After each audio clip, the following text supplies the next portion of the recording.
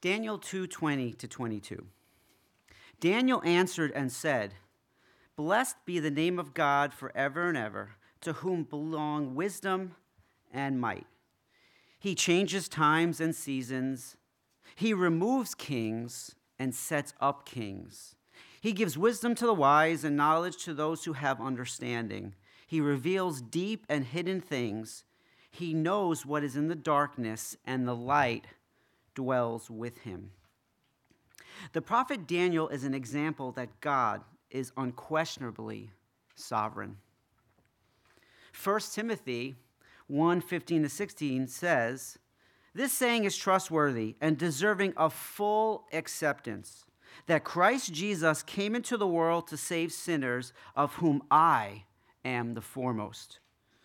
But I received mercy for this reason, that in me, as the foremost, Jesus Christ might display his perfect patience as an example to those who were to believe in him for eternal life." The Apostle Paul is an example that God is patiently sovereign. Good morning, ladies and gentlemen. Today's sermon is dealing with the Apostle Paul's command to Timothy, the pastor of the church at Ephesus. This command can be found in the next chapter in Timothy, 1 Timothy chapter 2, verses 1-6. But before we dive into today's text, let's consider Paul's words from chapter 1, what we just read from the screen. In this text, Paul calls himself the foremost sinner, or in NIV, he calls himself the worst sinner. And in King James, he is the chief of sinners. Saul of Tarsus zealously persecuted the church of Jesus Christ. He traveled from town to town with orders from the high priest to round up, to imprison, and even execute believers in Jesus. Just look at his role in the stoning of Stephen in Acts 7 if you want more information about that. Now, let me ask you this morning. If you were a member of the first century church, could you possibly imagine Saul of Tarsus walking through those doors but sitting down in one of the pews? Could you imagine Saul of Tarsus being converted to the very religion that he hated so much, that he spent every waking moment seeking to destroy? Would you welcome him? Could you imagine that? At times, I admit, sadly, I could not imagine that. And that is the problem. Admit it, some people seem beyond saving, right? You think they'll never listen. They just ridicule and they mock. They're too in love with this present world. They are too in love with the things that they have. They are so entrenched in their sin that they could never repent and believe the gospel.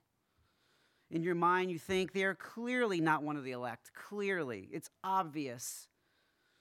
Have you ever felt that way about someone?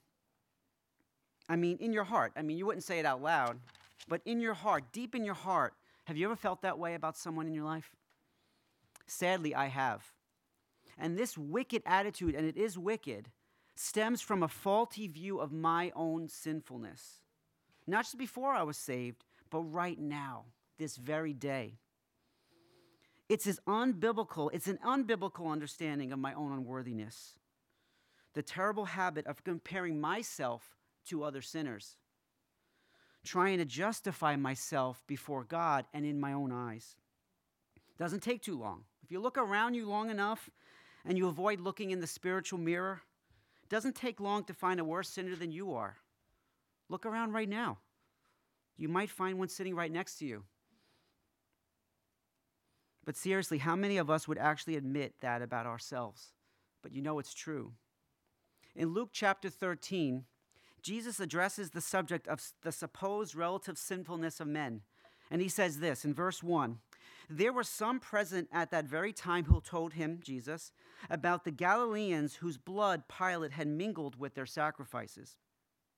And he answered them, 'Do you think that these Galileans were worse sinners than all the other Galileans because they suffered in this way? No, I tell you. But unless you repent, you will all likewise perish.' Or those 18 on whom the tower in Siloam fell and killed them, do you think that they were worse offenders than all the others who lived in Jerusalem? No, I tell you. But unless you repent, you will all likewise perish. Likewise perish. So we repent. We have repented. We've repented of the attempt to save ourselves. We've repented of the worship of dead idols and turned toward the worship of the one true and living God. Yahweh is his name. And we daily repent of known sins. We pray for the grace of God to walk on with Jesus, to focus on Jesus, who is the author and perfecter of our faith. Amen? And we tell others about Jesus. And some listen to us. And some do not. Most do not. Some are somewhat respectful in their denial and unbelief, but some are not. Most are not. So what do we do? Not what should we do? What do we do? Do we strike back like the Empire Strikes Back in Star Wars? Do we imagine ourselves like Darth Vader, but in reality we know we're more like Jar Jar Binks? Thank you. And God bless you if you don't understand the prequel reference. You're not missing anything. But seriously, we stammer and we stutter. We strike out in anger. We cut off the ear of the servant of the high priest. And we disobey the command of Scripture to pray for them. Brothers and sisters, I know it can be frustrating. I know at times you want to pull your hair out or pull their hair out. You're sure you've made the perfect argument for the truth of God's word, for the holiness of God, for the sinfulness of man, for the necessity of the gospel, the only way to be reconciled with God through Jesus. And they mock. And if they're able to make your life more difficult, yes, especially if they're in a position of authority over you, they do make your life more difficult. Perhaps they're your parents. If you're a believing child living with unbelieving parents, they can make your life pretty difficult. How about your professor or your teacher? What about your employer, your boss, your manager, or maybe the company that you work for? Or how about your mayor, your governor, your representative, your senator, or even your president? What do you do? Let's pray. Heavenly Father, I come to you in the name of Jesus, desperate for the appropriate words and an accurate biblical teaching and handling of the subject of praying for all people. I pray first that you would give the people ears to hear and hearts to obey, that you give me the words to speak. I pray that if there's anything that I say that is not in line with your word, that you would either prevent me from saying it or that you would prevent the people from hearing it. I pray for your Holy Spirit to anoint this service, and I pray for our Father to be pleased. In Jesus' name, amen. Okay, please turn in your Bibles to 1 Timothy chapter 2 and follow along silently as I read aloud 1 Timothy chapter 2, verses 1 to 6.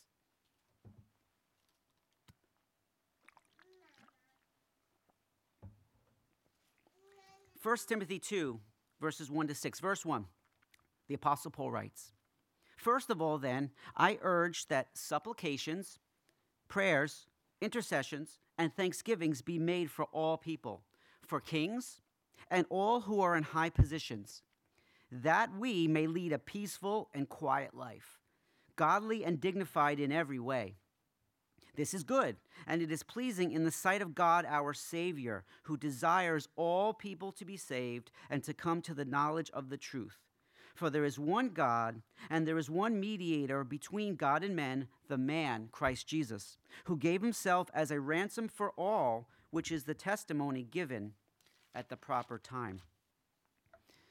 Brothers and sisters, there's a ton of theology, Christology, soteriology, and anthropology in these 6 verses. Way too many ologies to cover in a single Sunday or in a brief 2-hour sermon. I got you.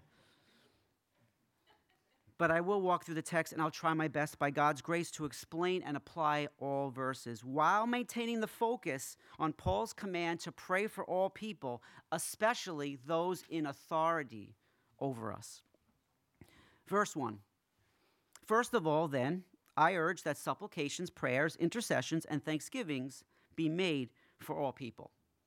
Now, Paul's use of the word "then" calls back to what he said in chapter 1, what I read during the introduction. It's like the word "therefore" or the phrase "in light of" or "due to the fact that." So due to the fact that Jesus Christ came into the world to save sinners, of which Paul was the worst, at least according to himself, and I think any believer who accurately views him or herself would say the same thing about themselves.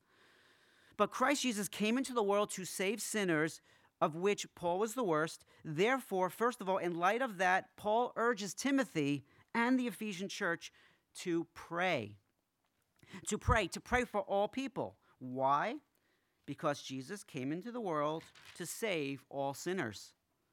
Yes, later in verse 4, he says God desires all people to be saved and come to the knowledge of the truth. And that will be examined in a little while. But notice here how Paul qualifies the term all people. In verse 2, he says, for kings and those in high positions, or for those in authority. Now, why do you think that the Apostle Paul would give such examples after saying all people? It's because Paul can look in the mirror and see such a man, one who at one time carried the authority of the Jewish high priest in order to arrest any followers of Jesus. He knew what it was to be on the other side of the spectrum. So he knew the natural inclinations also of the heart of any person, that it would be to not pray for those in authority who are persecuting us. It's not natural to pray for somebody that's attacking you. Yes, it might be normal to pray for rulers who are kind and fair, but certainly not for kings and emperors who made life difficult for Christians. And certainly not for those who stormed into church gatherings, hauled off pastors to jail, separating husbands and wives, fathers and children, and shepherds and flocks. And definitely not for those who would enact policies that restrict and punish the free exercise of religion. In other words, they say, may God bless my friends, but may he curse my enemies. No, Christ came into the world to save sinners, of whom I am the foremost. Yes, God desires to save all people, as in all Jews and Gentiles, men as well as women, old and young, teacher and farmer, doctor and janitor, rich and poor, Republican and Democrat, capitalist and socialist. Therefore, Timothy, Ephesian Church, and Redeeming Grace Fellowship, you pray for all people, for all types of people, even those who persecute you, even those who in your flesh you despise, especially those people. This is hard, I know. But the truth is, no one deserves prayer. Right? You don't. I don't. Everyone desperately needs prayer, but no one deserves prayer. Just as nobody deserves God's mercy. Everyone desperately needs God's mercy, but no one deserves God's mercy. I don't, and you don't. So here is what we deserve: judgment, condemnation, death, hell. So keeping that in mind, keeping in focus that the gospel is for everyone, for all types of people, Paul says we need to pray for everyone, including our enemies, including those who are using their authority to abuse us, in order to persecute us, in order to silence us, such as kings, rulers, mayors, governors, representatives, senators, and presidents. The Apostle Paul writes that these men or women are to be included, and I would argue not only included, but to have major emphases put on them when we do pray. Therefore, in light of that, let's look at three aspects of praying for those in authority. Three aspects of praying for those in authority. We're going to look at the how to pray, the what to pray, and the why we pray. So first, the how to pray. Back to verse 1. First of all, then I urge that supplications be made for all people. So first, Paul refers to supplications. Supplications are prayers, or prayer in general, that is sparked by a specific need, a dire need. The dire need in this case is the fact that rulers are persecuting the church. So, we need to pray for those very rulers who are giving the church a hard time.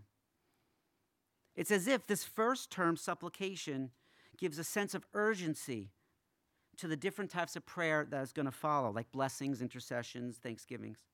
So a supplication sparked by a desperate need is an entreaty. It's a begging of the Lord to act on our behalf. Perhaps it's a posture of prayer, kneeling, raising hands, falling prostrate before the Lord on our face. It's a seeking of God's face, focused and desperate for his ear. Yes, it's strong imagery. It's one of desperation. It's a turning to the only one who could possibly deliver what the church so desperately needs. And it's with that steadfast focus and resolve on how to pray in mind that we now move on to the next phase, the what to pray. And this is going to be the bulk of what we say today. The what to pray. So the what to pray will contain three specific focuses. The first being prayer, the second being intercessions, and the third being thanksgivings. So the first being prayer. Prayer, or specific prayers asking God's blessings on the kings and all who are in high places, if they are doing or planning to do is righteous and godly, if it is true, if it's in line with God's will and his word, and if it pleases God. If. In other words, ask yourself, is this policy going to protect the people of the land from wickedness and evil? Or is the policy promoting wickedness and evil? This is where it's really important to know God's word and to know what he loves and what he hates. Gideon before quoted from 1 Corinthians 6, and a little before that in 1 Corinthians 6, Paul lists a whole litany of things that are abominations to the Lord. So it's good to know from his word what is pleasing to him and what he hates. I'll be more specific as this topic will overlap with the why we pray in a little bit. But now suffice it to say, brothers and sisters, that the church needs to pray that our governmental leaders will be blessed by God as they govern righteously and hindered by God if they govern wickedly. We know that God is able to accomplish this. Proverbs 21:1 says, "The king's heart is a stream of water in the hand of the Lord. He turns it wherever he will." Sovereign. We now continue in the what to pray section with our second focus, intercessions. Intercessory prayer is constant prayer. The first thing that should come into any Christian's mind is our great high priest, the Lord Jesus Christ, and how he prays or intercedes for his elect people day and night before his Father's throne. He stands in between sinners and a holy God. And this is exactly how we are supposed to go to the Lord on behalf of those in authority. First, number one, praying for their salvation. Praying that they would repent and believe the gospel. Praying that they would be given new hearts, hearts of flesh, hearts to believe the gospel, hearts to repent of their sin and turn to Jesus in saving faith. They don't deserve salvation, but neither did you. So we will pray for their salvation. And we will see in the verses to come that this will please God. Secondly, we can also pray or intercede for the church. We pray that the Lord will protect the church from these rulers if they are attacking her. The Lord did promise to never leave or forsake us, and his church is his bride, and he cares for us. So prayer, intercessory prayer for the church is definitely something we need to do on a daily basis.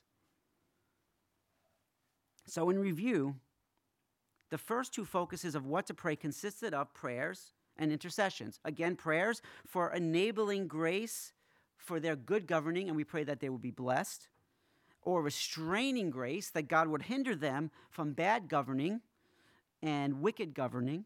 And then number two, intercessions. We pray that our leaders would be saved, and if they are attacking the church, we pray for protection from them. And this leads to the third focus of what to pray, thanksgivings. Thanksgivings. Prayer, thanking God for his past, his present, and his future blessings. In general, Christians always pray with thanksgiving. Paul writes in Philippians 4, 6, and 7, "Do not be anxious about anything, but in everything, by prayer and supplication, with thanksgiving, let your requests be made known to God, and the peace of God, which surpasses all understanding, will guard your hearts and your minds in Christ Jesus." Thankfulness should be the constant demeanor of a redeemed sinner. But specifically in this case, in this text, thanksgiving is for, one, any good that the Lord brings about through the men and women we're praying for. For example, if the Senate passes a bill that protects the lives of the unborn, we thank God for that. Or if members of the House of Representatives write legislation that promotes the welfare of people, we thank God for that. Conversely, when the Lord prevents the Supreme Court from handing down a wicked ruling on a case they decide to take, or even prevents them from taking the case in the first place, we thank God for that. And of course, when the Lord protects the church from a wicked law or an evil policy or an unrighteous Supreme Court ruling, we thank God for that. Christians, first of all, are to be a thankful people.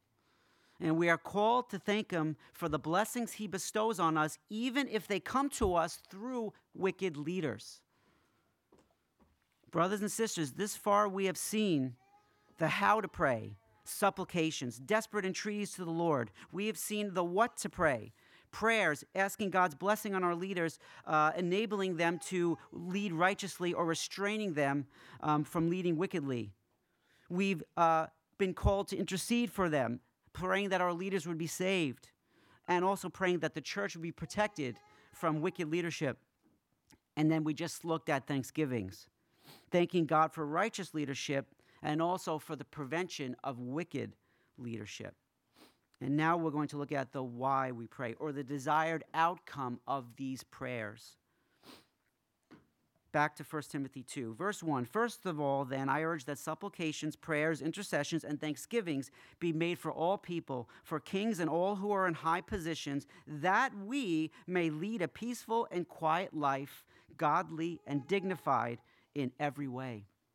This is good and it is pleasing in the sight of God our Savior, who desires all people to be saved and to come to the knowledge of the truth." So, number 3, the why we pray. The why we pray for all people, specifically kings and those in authority, can also be broken up into 3 reasons.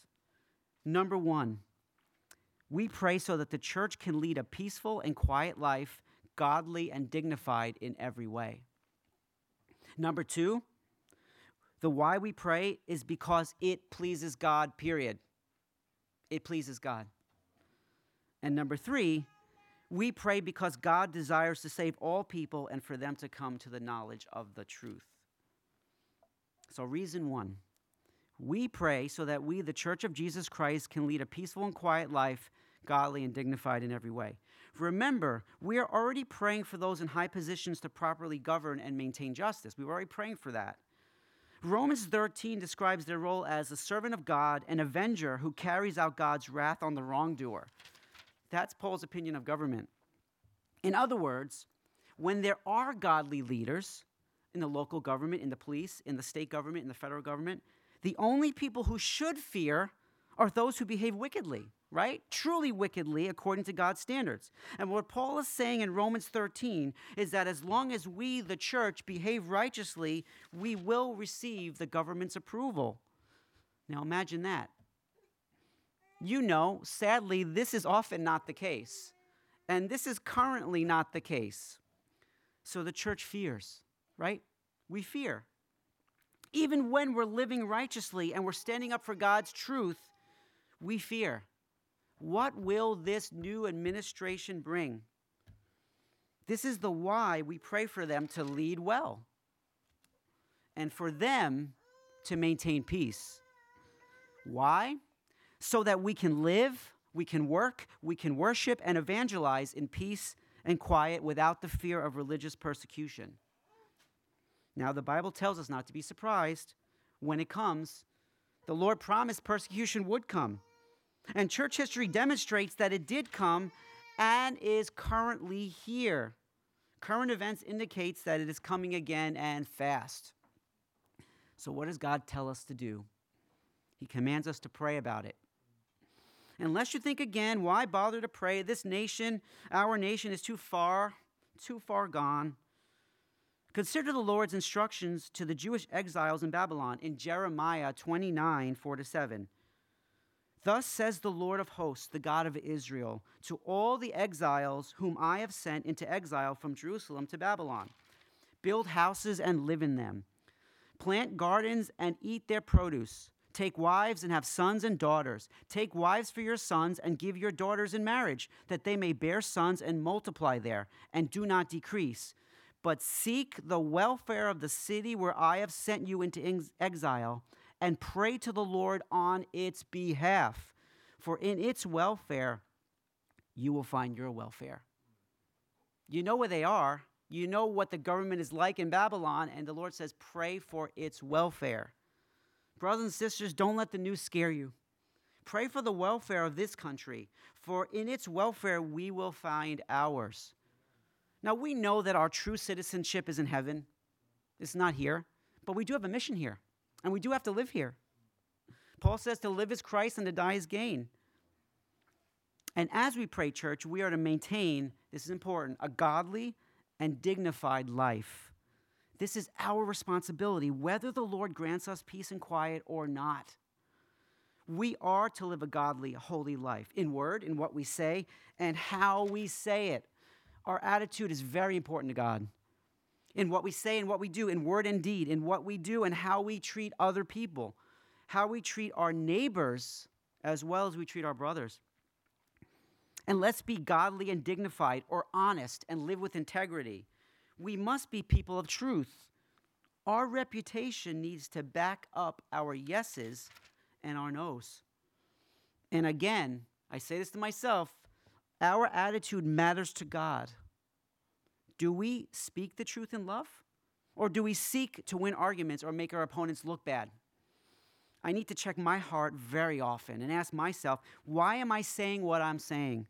What do I hope to accomplish by this conversation? Am I seeking to glorify my Lord by loving my neighbor? Or am I just trying to make myself look good? Christians, check your hearts. And so, the why, the desired outcome number one, is for our government leaders to maintain a culture in which the church can peacefully and quietly thrive, and wherein our godly and dignified lifestyles would be commended and not persecuted by the state. Now again, before you think that's impossible, that'll never happen, I will answer, no. In and of themselves, it won't ever happen. It is impossible. But all things are possible with God.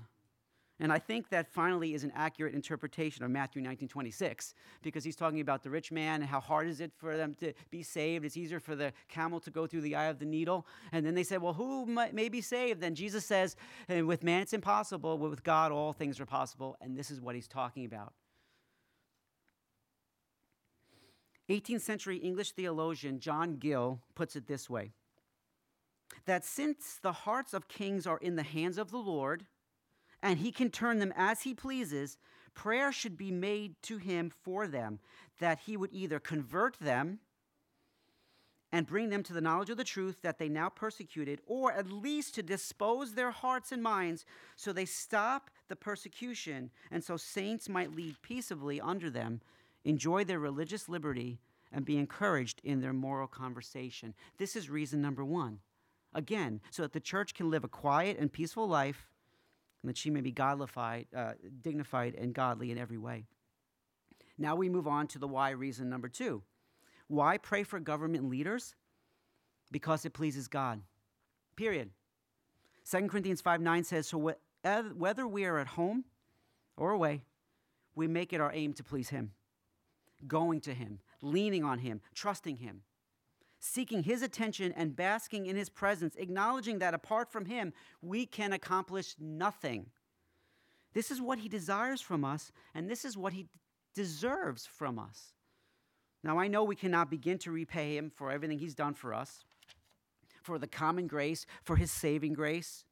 for the joy of family, for the joy of fellowship, for every common blessing, for his salvific love.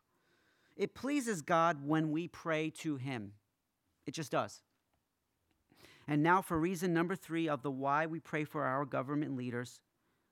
1 Timothy 2, 3-4, Paul writes, "This is good, and it is pleasing in the sight of God our Savior, who desires all people to be saved and to come to the knowledge of the truth." Why pray for government leaders? Because God, our Savior, desires to save all people. Again, what does Paul mean by all people? Does he really mean every single person that's ever lived? Well, if that's the case, then God will be eternally frustrated because not every single person that's ever lived will be saved. There will be people in hell. Did Paul really want Timothy to open the Ephesian telephone book? Remember those things, telephone books? To open the Ephesian phone book and start in the alphas and pray all the way to the omegas? No, he's not saying that. If God desired that every single person without exception would be saved, then guess what? Every single person without exception would be saved. Psalm 115:3 says, "Our God is in the heavens. He does all that he pleases." John 6:37, the Lord Jesus says, "All that the Father gives to me will come to me." Question: does every single person without exception come to Jesus? The answer is no. Question: is every single person without exception given to Jesus by the Father? The answer is no. God does not desire to save every single person that has ever lived. He has prepared the reprobate for destruction, Romans 9:22. God chose to elect a people from every tribe, tongue, people, and nation. And this decision was made before the foundation of the world, before anyone had done anything good or bad, as was the case with Jacob and Esau. Jacob have I loved, but Esau have I hated. And this decision was made by the sole pleasure of God's will. It also says in Romans 9 that God mercies whom he mercies, and he hardens whom he hardens. This is God's sovereign choice, and it is not based on anything in us, not foreseen faith, not for anything good or bad that we would do. That's what it says about Jacob and Esau. Why was it done? It was so that God's purpose in election might stand and that he would receive all of the glory. You see, it was for these elect people that he sent his son Jesus to live and die and rise again for. Jesus paid it all. Jesus paid their ransom. And the elect is made up of all people, not Jews only, but also Gentiles. Not only peaceable unbelievers, but violent ones too, like Paul himself. Paul was a violent unbeliever. He was violently converted by God on the road to Damascus. What was he doing? He was on his way to persecute more Christians. But God had other plans for Paul. And you know the rest of Paul's story. The Apostle Paul is an example that God is patiently sovereign. So all people, elect people from every nationality, elect people both young and old, elect people from both genders, elect people from every position in life. And as previously stated, Paul himself narrows the scope by giving the examples of kings and rulers, presidents, vice presidents, governors, senators, representatives, and mayors, all people, even those that persecute you. Pray that they would come to the knowledge of the truth of the gospel. Verse 5, "For there is one God, not thousands, not millions, not none. There is one God, the one God who created everything that exists. For there is one God who created man, and since man fell, there is need for reconciliation." Someone to bring the two parties together, someone to stand in the gap, someone to mediate between God and man. Job cries out in Job 9:33, "If only there was someone to mediate between us, someone to bring us together." Verse 5, "For there is one God and there is one mediator between God and man, the man Christ Jesus." One mediator, not many, one. Jesus Christ the righteous. Not Jesus' mother Mary, not the 12 apostles, not the Roman Catholic saints. One mediator, the God-man, Jesus the Messiah, Jesus the Lord. Jesus the Lamb of God, who, verse 6, gave himself as a ransom for all. The same all as delineated before. All types of people. Not every single person. Because listen, if he paid the ransom for every single person, then every single person's guilt would have been taken away. Jesus, the God-man, the second person of the Trinity, fully divine, born in the likeness of human flesh, fully human. He stands in between the holy God and sinful mankind, and he's able to speak for and he's able to identify with both. Although he was tempted in every way as we are, he remained sinless. And as the perfect man, he could bridge the gap that no one ever could. He took his Father's wrath for us, for his elect people, and he fully paid the price that our sins earned and that we really deserved. Jesus ransomed us. Jesus redeemed us. Jesus sacrificed his perfect, sinless human life for us. He is our Savior, and as the only unblemished and acceptable sacrifice, he serves also as our mediator, as our intercessor with the Father on our behalf. Hebrews 7:24-25 says, Jesus holds this priesthood permanently. Why? Because he is able to save to the uttermost or completely those who draw near to God through him, since he always lives to make intercession for them. His death paid for our sins, redeemed us, bought us with his life. And now in him, we can boldly approach the throne of grace and call God the Father, our Father, Abba, Father. The Father of Christ-believing Jews, the Father of Christ-believing Gentiles, both groups brought together into one flock, one people, all believing Christians. This is, as verse 6 continues in 1 Timothy 2, the testimony given at the proper time. As God saw fit to promise and foreshadow in the Old Testament and to actualize it in the fullness of time and record it and explain to us in the New Testament, this is the testimony. The Apostle Peter writes in 1 Peter 1:10-12 this: concerning this salvation, the prophets who prophesied about the grace that was to be yours searched and inquired carefully, inquiring what person or time the Spirit of Christ in them was indicating when he predicted the sufferings of Christ and the subsequent glories. It was revealed to them that they were serving not themselves, but you, in the things that now have been announced to you through those who preach the good news to you by the Holy Spirit sent from heaven, things into which angels long to look.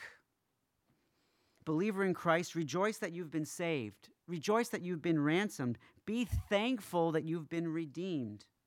Your sins have been washed away. Jesus took them upon himself, took them and paid the price.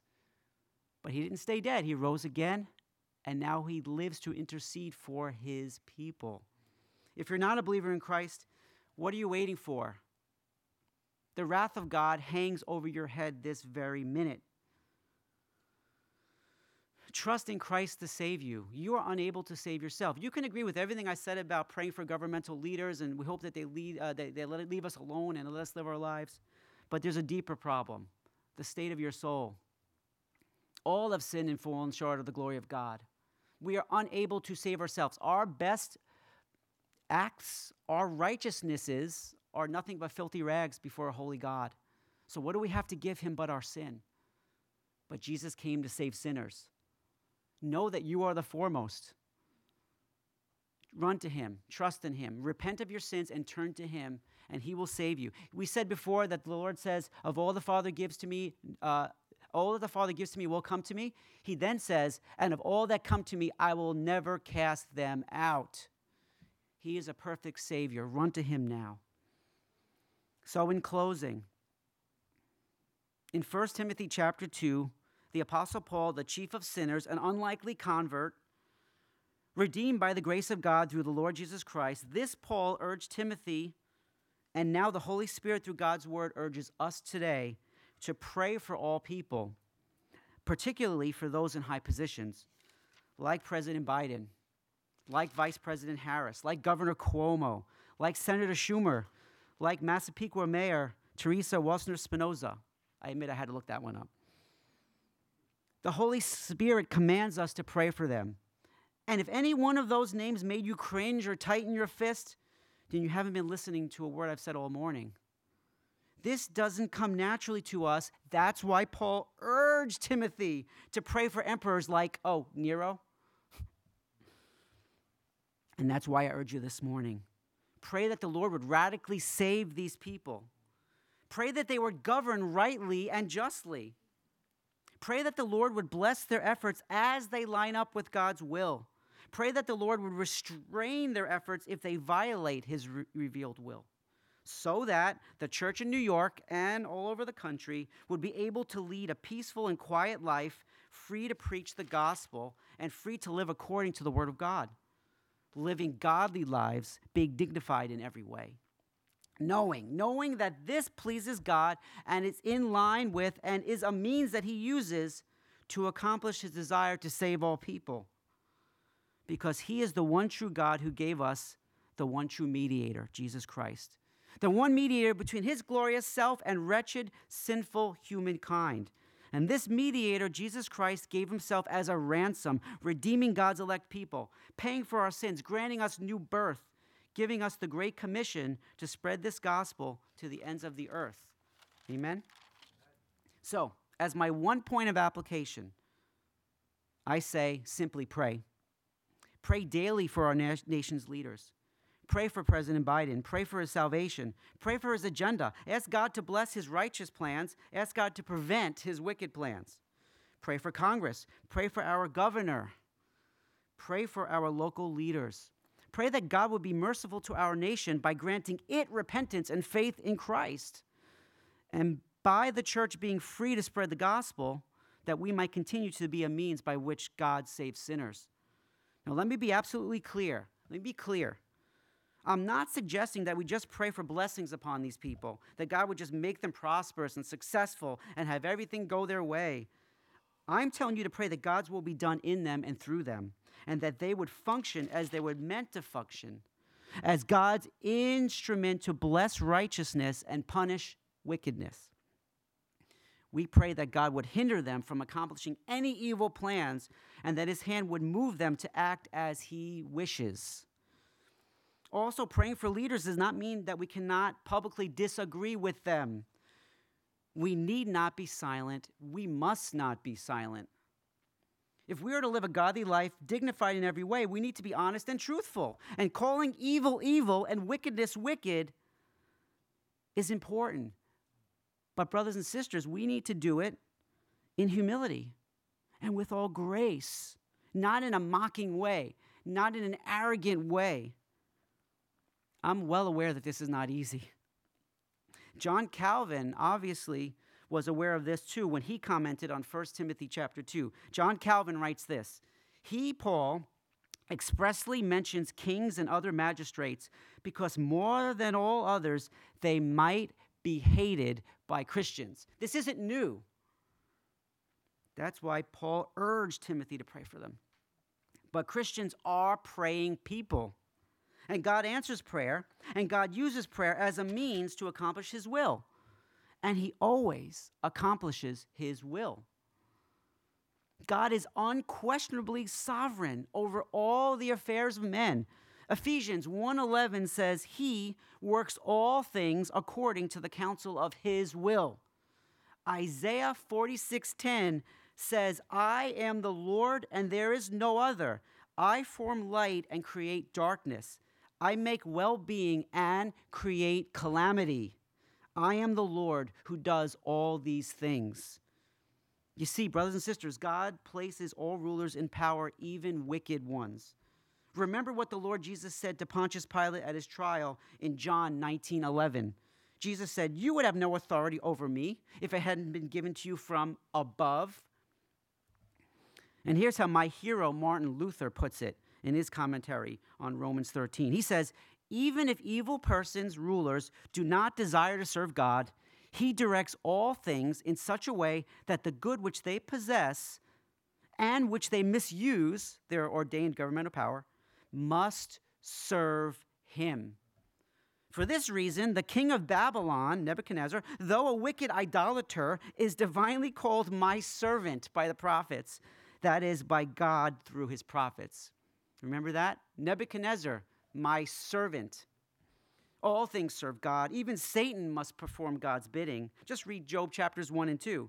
Or read in Paul's life in 2 Corinthians 12, where a messenger of Satan is sent to Paul to buffet him. Why? In order to keep him humble. I'm not sure if Satan wants to keep Christians from sinning, but God sure does. So, believers in Christ, be at peace in Christ. He is our peace. He is our Sabbath. He gives us rest. Trust and obey. Believe in him and pray. Don't be tossed back and forth like waves on the sea. Have the confident hope that our Lord is in control of all events, past, present, and future. And realize that although at times things may seem dark and scary and hopeless, he is still on his throne. And he calls us, his church, to faith and to repentance, to belief and to peace. Peace I leave with you, Jesus says. My peace I give to you, not as the world gives do I give to you. Let not your hearts be troubled, neither let them be afraid. Did you know that the Lord Jesus said these words to men who would be arrested eventually by a wicked government? They would be tried and convicted, and in most cases, according to church history, they were put to death for their faith. That's who he said these words to. And the Apostle Paul himself was beheaded in a Roman prison shortly after writing another letter to Timothy. And it's the same apostle that encourages Christians with these words, the same words I leave you with this morning. And we know that for those who love God, all things work together for good, for those who are called according to his purpose, Romans 8:28. Let us pray. Heavenly Father, this was a tough text this morning. We admit it runs counter to the way that we feel, the way we think. Lord, at times we have righteous anger, verified righteous anger toward what's going on in our country. But we pray. We ask your grace to follow your command, to pray for all people, including and especially kings and rulers and those in authority over us. Lord, I pray for our president. I pray that you would please save him. I pray that you would move him to lead the nation righteously, that you would bless his good policies, but you would prevent his evil ones. I pray for our government in general, that you would move them and you would restrain them and you would perform your perfect will through them. I pray for our nation as a whole, that you would grant us repentance and that you would turn the nation to the Lord Jesus Christ and save your elect from it. And I pray for RGF. I pray that we would pray daily for each other, for our church, and for our nation. And I pray in all things that you would be glorified. And I pray this in Jesus' name. Amen.